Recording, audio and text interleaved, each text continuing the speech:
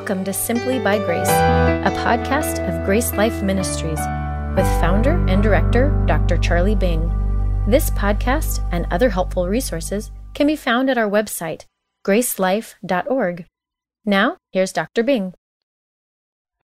Last session, which is called Grace and Our Service, but I only had 5 sessions and I had to combine 6, so I just titled it that. But we're really going to combine grace in our selection and service, because I don't think you'll understand. I'm not saying you won't understand. You won't appreciate talking about how we can serve God until you appreciate what he says in chapters 9 through 11. A section of Romans that is very intimidating theologically, often skipped over by pastors who preach through Romans. I remember the first time I preached through Romans in my church, I only went through chapters 8. In fact, I've had 2 pastors talk to me in the last few months who said, I'm starting a series in Romans. We're going to go through chapter 8. And I was thinking to myself, I can identify with that. Chapters 9 through 11 get a little bit sticky. So, who is grace for? What we've been talking about in chapters 1 through 8, especially viewing Paul's almost climactic statement about what grace has done for us, is we see all the benefits of grace to the individual. But now Paul is going to open our eyes to what God is doing in the world to the Jews and the Gentiles, and how he's going to put a big bow on it and wrap up his purpose, not just for us as individuals, but for the world itself. And so we come to these sections, and I would divide it as chapter 9 is basically talking about Israel's past rejection of God's righteousness. Chapter 10 is basically talking about Israel's present, to that time, contemporary rejection of God's righteousness. And then chapter 11 will talk about Israel's reception of God's righteousness and their final restoration. So, Paul is very grieved that his fellow brother Jews do not have the righteousness that Christ has offered. And that's how he starts out chapter 9 by talking about his great sorrow and continual grief in his heart. And he says in verse 3, he would wish that he could even be accursed from Christ for his brethren. Now, I don't know that I would ever say that about anybody. Cut me off from Christ so that someone else could be saved. I guess that's the ultimate act of love there. So he is grieved, but he's saying that their rejection is consistent with God's promise.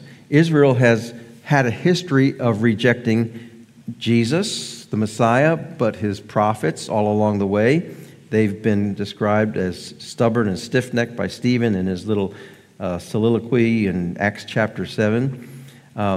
But Paul makes the point that not all Israel is Israel. In other words, just because you're born a Jew does not make you a son of Abraham. Those who are of faith are the sons of Abraham. So he says in verse 8, but the children of the promise are counted as the seed of Abraham. And that's you and I. Gentiles can actually be sons of Abraham through faith in Jesus Christ. Galatians amplifies that point. Now,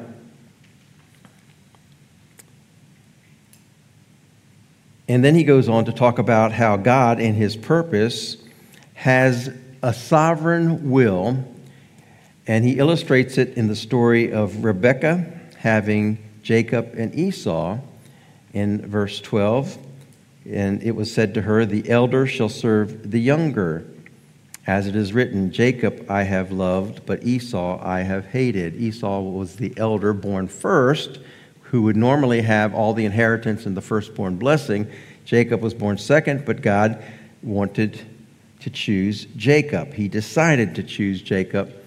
Jacob I have loved, but Esau I have hated. I think love shows that he is establishing a special relationship with Jacob. Esau I have hated, a figure of speech in that world that meant I have not chosen him.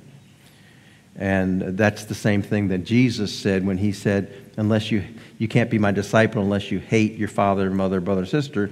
He's not telling us to literally hate our family to be his disciple, he's telling us that we have to choose him first over everyone else.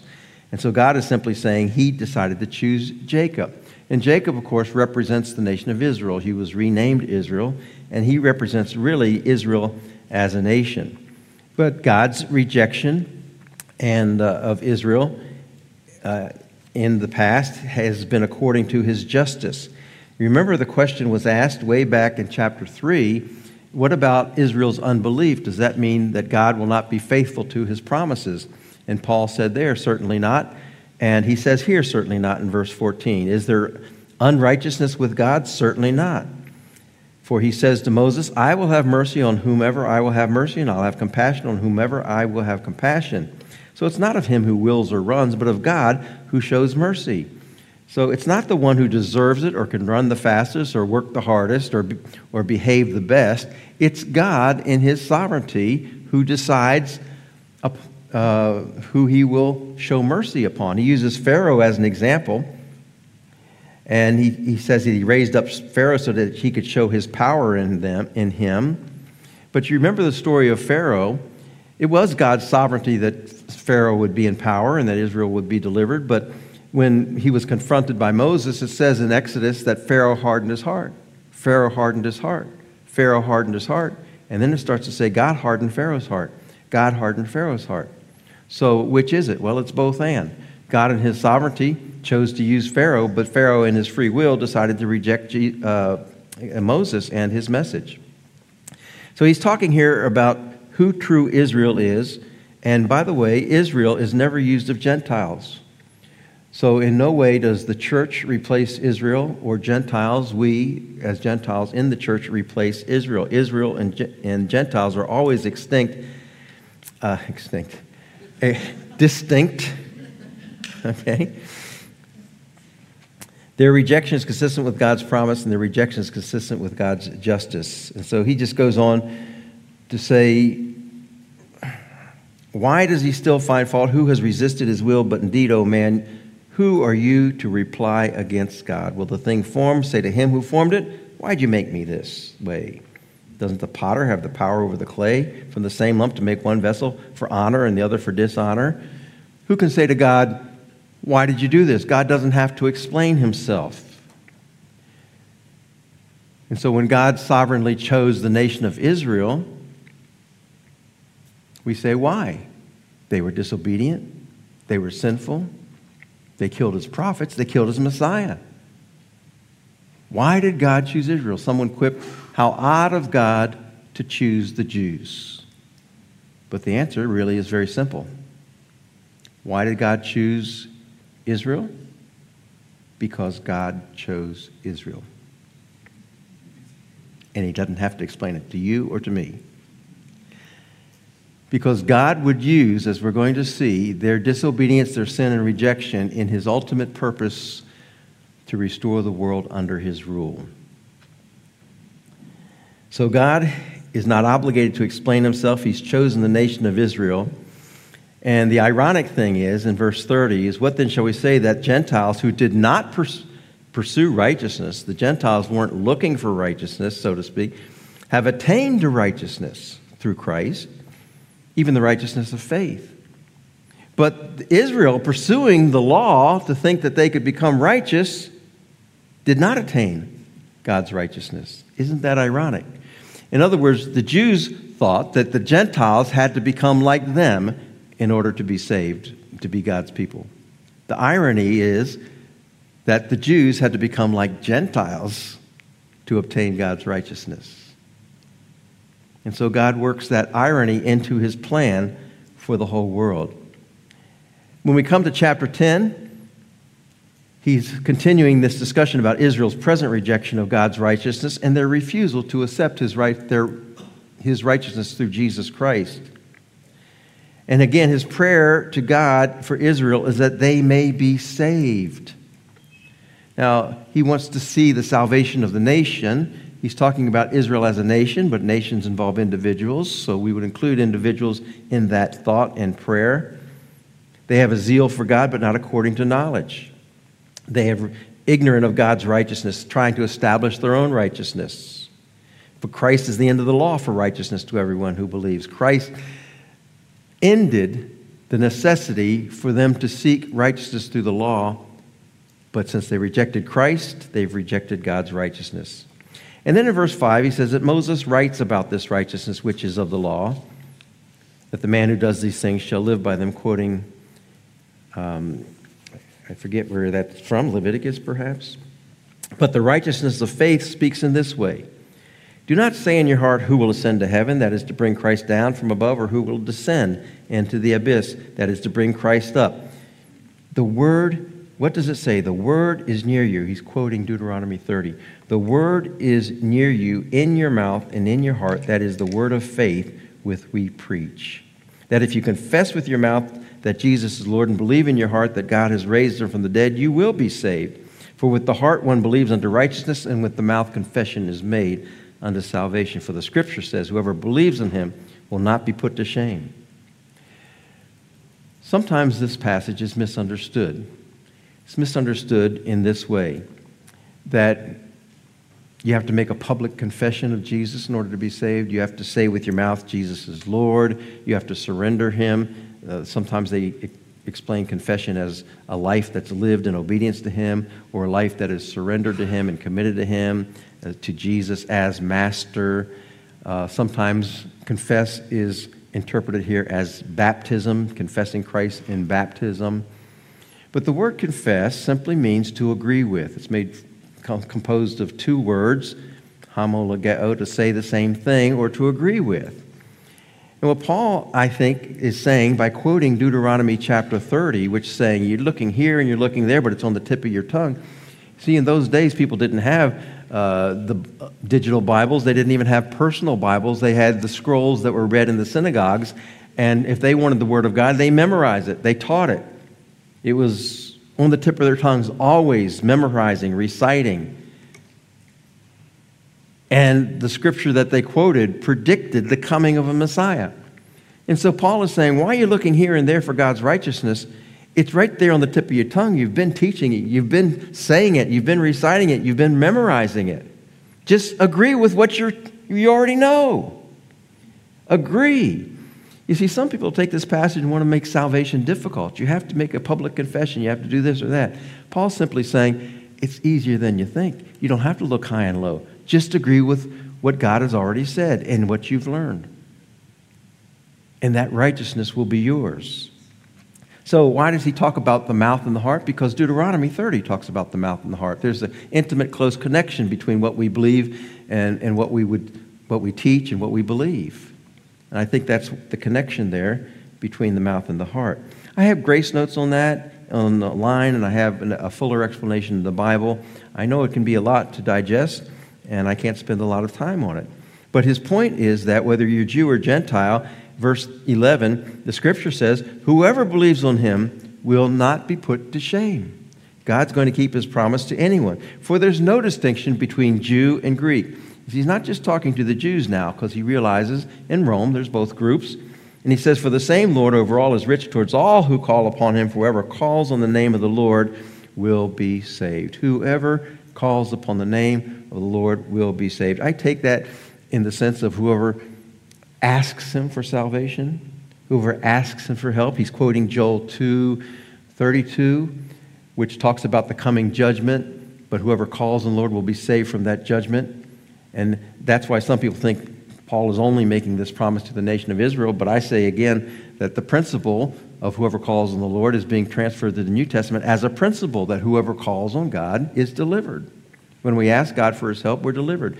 If we call on him for deliverance from sin, for the gift of eternal life, he hears us, he delivers us, we will be saved. So Israel rejects the gospel. How can they call on him who not they believe? How can they believe on him they've not heard? How can they hear without a preacher? How can they preach unless they are sent? And so hearing, he says, comes by the word of God. But the word of God has to be preached, so someone has to be sent. How important it is that we go, that we send. Not everybody can go, but everybody can send. We should have a strong missionary emphasis in our personal outlook and in our churches. And I know that this church is involved in missions, I'm sure. Our church is involved in missions. Are you involved in missions? Are you giving towards missions so that people can hear and believe? I used to tell my church, you can give to our missions fund, which goes to selective missionaries, but even if you don't want to support them, everybody should have their missionary. Everybody should have their missionary or missions organization. So, Israel continues to reject the gospel. In spite of that, and because of that, God has judicially blinded them. He has judicially blinded them from understanding the truth. But that doesn't mean that all Jews are blind, because he says that there is a remnant of grace. And that's we get into chapter 11 then. Israel's future restoration in God's purpose. Their rejection is only partial and temporary. In verse 1 in chapter 11, he says, I say then, has God cast away his people again? He answers, certainly not. For I am an Israelite of the seed of Abraham, of the tribe of Benjamin. Paul's saying, I'm living proof that God has not given up on the Jewish people. I'm Jewish, the Jew of Jews, in other words. God hasn't cast away his people who he foreknew or determined to have a purpose for. And then he cites the example of Elijah. Remember Elijah in the cave saying, oh, woe is me, I'm the only one here. And God says to him, no, I've got 7,000 other people just like you who have not bowed the knee to Baal. And so at that present time, there is a remnant. Even so, at this present time, there is a remnant according to the election of grace. God in his grace has always had a remnant of those who will believe in him. And throughout Jewish history, in spite of their rebellion and their overall rejection of the prophets and their teaching on the Messiah and ultimately the Messiah, there have always been Jews who have believed in him. You may know of a Jewish believer today. I have a couple friends who are Jewish believers today. Arnold Fruchtenbaum is a Jewish believer. There's always a remnant of grace. And then he explains what grace is in verse 6, one of my favorite verses. And if by grace it's no longer of works, otherwise grace is no longer grace. And if it's of works, it's no longer grace, otherwise work is no longer work. It's kind of a tongue twister, mind twister, isn't it? But what he's saying is grace and works don't mix. And that God has chosen a remnant by grace, not because of what they've done, but because he has chosen a remnant by grace. And by grace wasn't merited by their works. And we can apply that to salvation, that we cannot introduce works into our salvation or it ceases to be salvation by grace. Because the moment you offer a payment to God of your commitment or your promise or your obedience, then suddenly God is obligated and owes you. And that's not grace, because grace has to be a gift. And so in verse 7, what then? Israel has not obtained what it seeks, but the elect have obtained it, and the rest were blinded. So the remnant had their eyes opened by God's grace, and the rest have been in spiritual blindness. They have not understood the gospel. But, verse 11, does that mean that God's done with them? Have they stumbled that they should fall? Again, certainly not. But through their fall, to provoke them to jealousy, salvation has come to the Gentiles. So, here's what God has done. Thank you for changing the PowerPoint and correcting the typo so I don't have to point it out. Israel's rejection resulted in the Gentiles' reception of the gospel. Their reception of the gospel caused and provokes Israel to jealousy so that someday Israel will be saved. In other words, God has used the sinfulness of mankind to accomplish his ultimate purpose. He's used the sinfulness of Israel to turn his promises towards the Gentiles, you and me, so that we can come in until our time is done. He talks about God has broken off some of the branches, the Jews, so that he could graft in the wild branches. That's us, the Gentiles. until that the fullness of time comes, or however he says it. I'm looking for that. I'm not seeing it. But he warns the Gentiles, us Gentiles, that we shouldn't take it for granted or become arrogant about it or become unbelieving, because he says if God didn't spare the natural branches, he may not spare us either.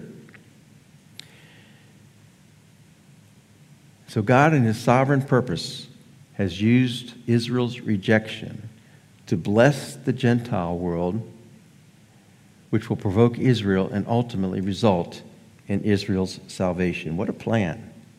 I probably wouldn't have thought of that plan in any way. I would have given up on a sinful nation a long time ago. Verse 25, for I do not desire, brethren, that you should be ignorant of this mystery, lest you should be wise in your own opinion, that blindness in part has happened to Israel until the fullness of Gentiles has come in. When will that be? When will the fullness of Gentiles come in? I don't know. There's still a lot of work to do. Still a lot of Gentiles that need to know about the Lord. We'll let God call that one. But verse 26, and so all Israel will be saved. All Israel will be saved. Zechariah describes that Jesus will return, and they will see his wounds, and they will look upon him, and Israel will mourn and weep because they recognize they've crucified their Messiah. I think this is at the end of the tribulation period. And they will be delivered as a nation, finally restored fully in accordance with the new covenant in the Old Testament. And what it says here is that all Israel will be saved. So in verse 28, concerning the gospel, they're enemies for your sake, but concerning election, they are beloved for the sake of the fathers. In other words, the Jews seem to be enemies of the Gentiles, but God really uses that to bless the Gentiles with the message of salvation. And then verse 29, such an important verse. For the gifts and the calling of God are irrevocable. In other words, what God promised to Israel through the fathers and the covenants will not be revoked, will not be replaced, will not be broken. His promises are irrevocable. God will accomplish everything he promised. Israel will be saved.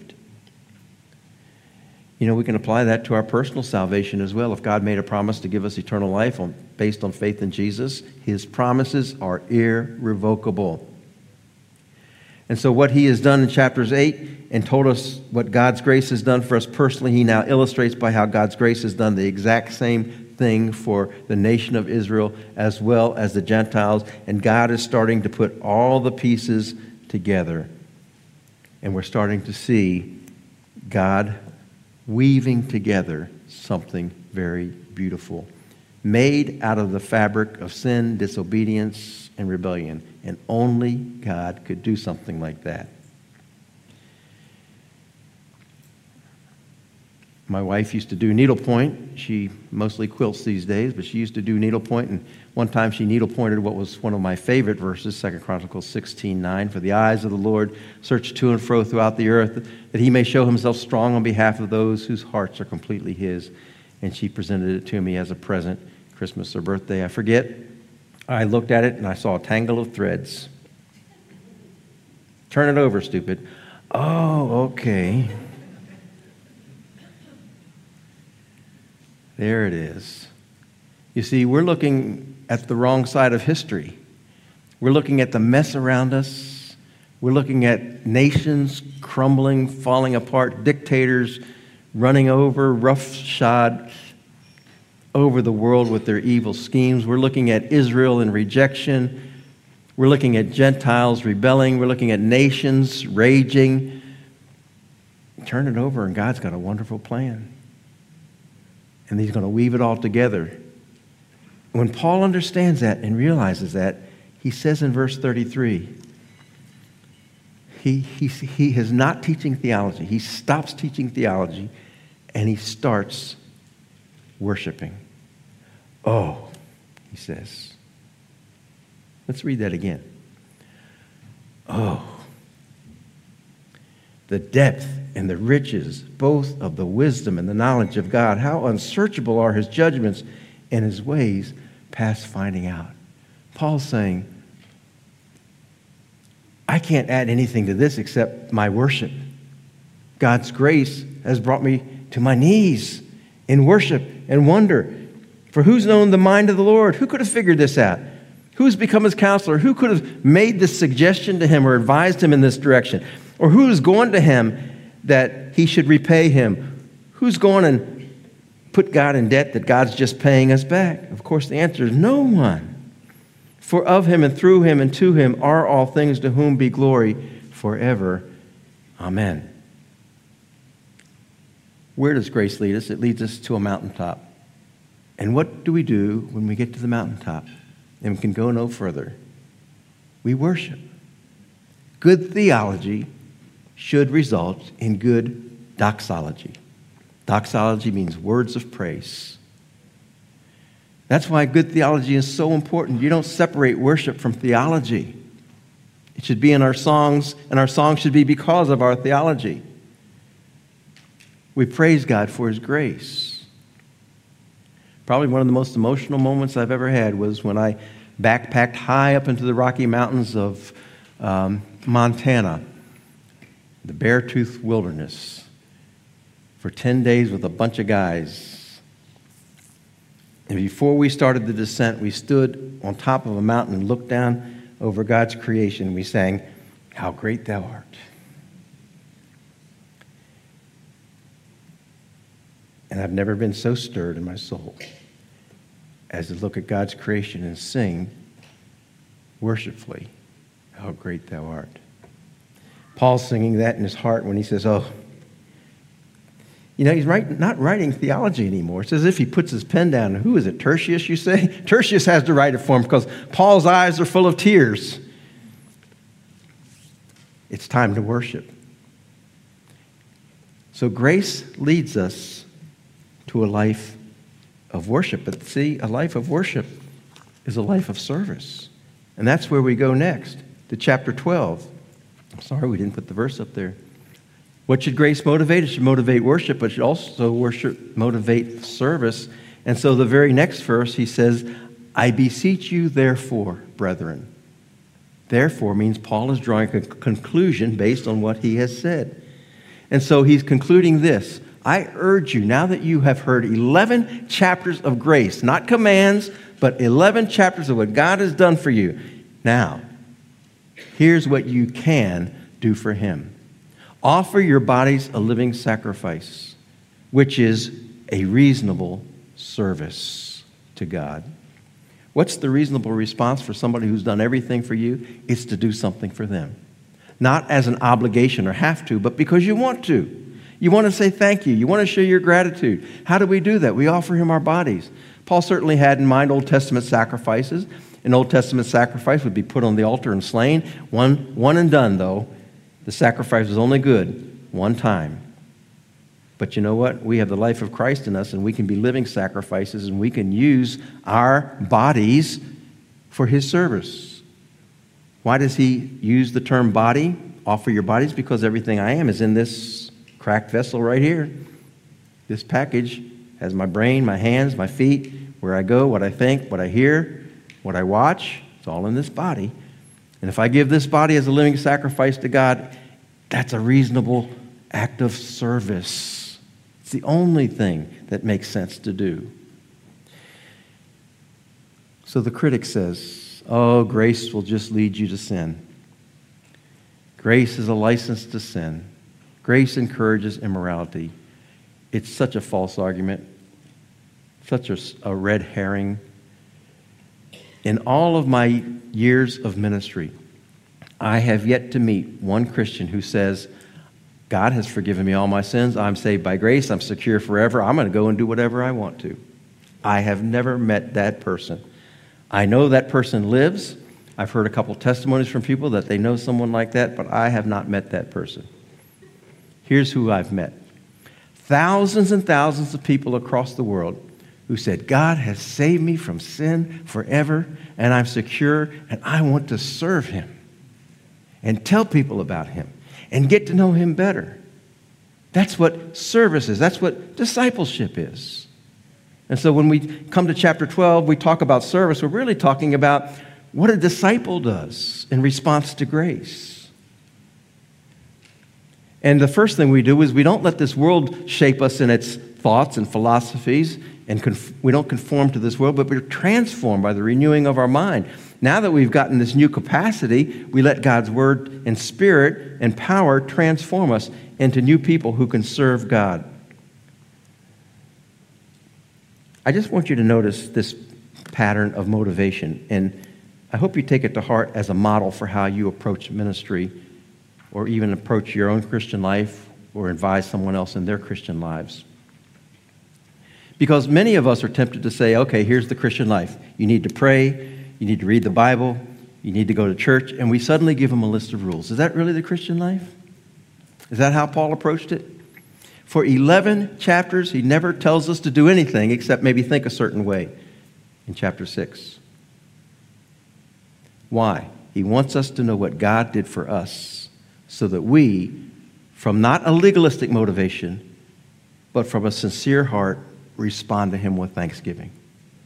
That's a different motivation, you see. And so he doesn't tell us to do anything until chapter 12. And if you look at other writings of Paul, like Galatians, Ephesians, Colossians, you'll see the same pattern as we've noted here in this list. The same pattern. What God has done for us, what we can do for him. Beliefs before behavior. Grace before service. That's how Paul approached ministry.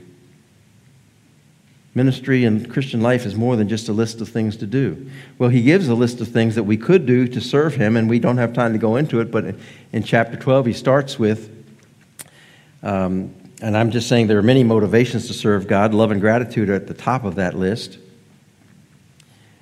And what we have gone from then is an understanding of our salvation to a life of discipleship and commitment. But that discipleship and commitment and obedience doesn't make sense unless we understand what God has done for us. And our motivation, therefore, becomes an internal motivation to please God. Instead of a have-to life, we live a want-to life. And you've seen a similar chart to that. And so when he talks about service, he talks about service in regards to ourselves in chapter 12 at the beginning there, and regarding society. He tells us to obey government, pay our taxes. Even that honors God.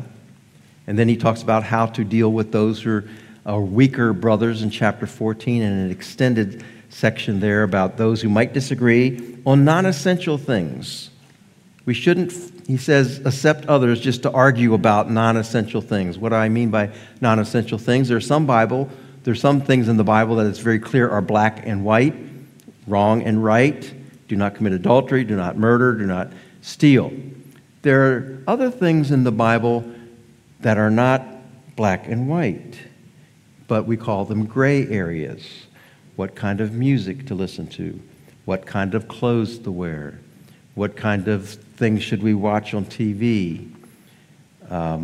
What is our approach to alcohol? There's gray areas differ with the culture. You see, and in Rome that was especially important because they had the Jewish culture merging with the Gentile culture, and the Jews were scrupulous about certain things, about eating certain meats, like not offered to idols. They wouldn't do that. But the Gentiles didn't have a problem with it.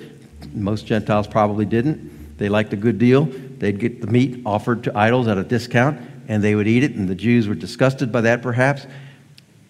But he talks about eating and drinking, so wine could have been involved in that as well.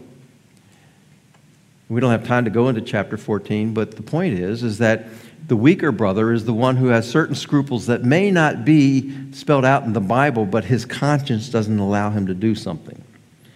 And Paul says, because Jesus died for him and God's accepted him, don't you reject him and argue with him and give him a hard time or cause him to stumble by doing the things that his conscience does not allow.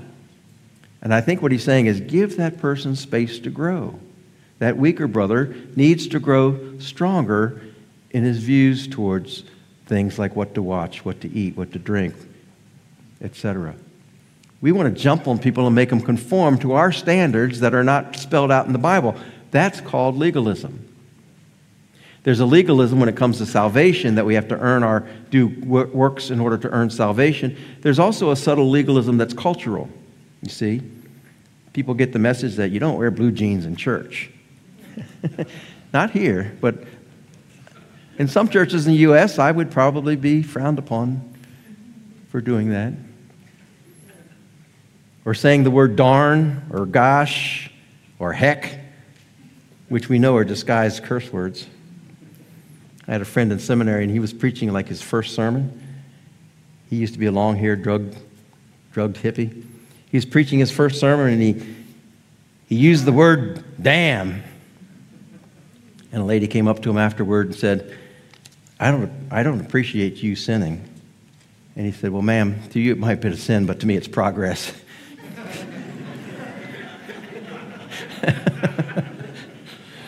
We were in India. We always have a testimony time after our training, and we allow the people get up there. And one pastor gets up there. He's discovered grace. He's rejoicing. He says, I am so damn happy. Fine with me. I'm glad you're so damn happy. But see, some of you might be bothered more by the fact that I said damn than that this pastor's been freed from his legalism and his fear and his insecurity. We got to give people room to grow, but let God do the work. Because Romans 14 says, you're not his master, before his master he must stand. And before his master he will stand. And then he goes on to say something very important that we don't have much time to get into, but he says, you have to give an account for yourself. We will all stand before the judgment seat of Christ, chapter 14, verse 10, to give an account for ourselves. I don't have to answer for what your choices are, Nelson. I'm glad. I don't have to answer for Brother Graham or or John or anyone else in this room. I have to answer for the choices I make before God with a sincere conscience.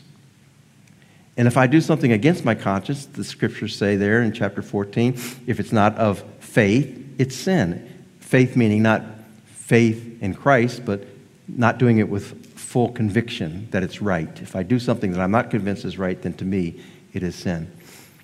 So don't cause your brother to sin by what you do, because why, for the sake of your belly and eating, would you cause your brother to sin? So that's how we work out grace.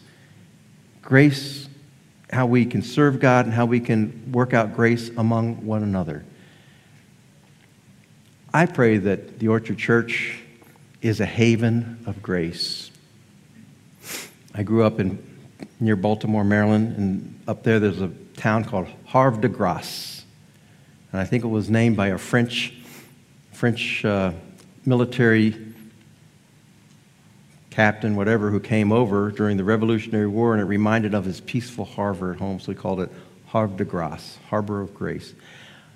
I pray for you that the Orchard Church is a harbor of grace, where people come and they hear a gracious gospel of truth and clarity, where you're saved not by works, but by what Jesus has done. And then they can live their lives with liberty and freedom, and that you can watch them change and appreciate the change and not insist that they be like you, but help them go down that path to be like Jesus Christ.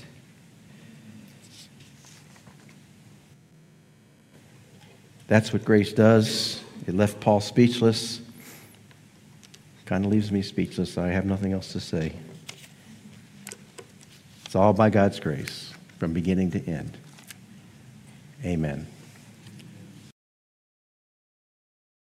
Thank you for listening. For more resources, or to help spread the message of God's life-changing grace, visit our website at gracelife.org. We'd love to hear from you. Send us a message at simplybygrace@gracelife.org. See you next time.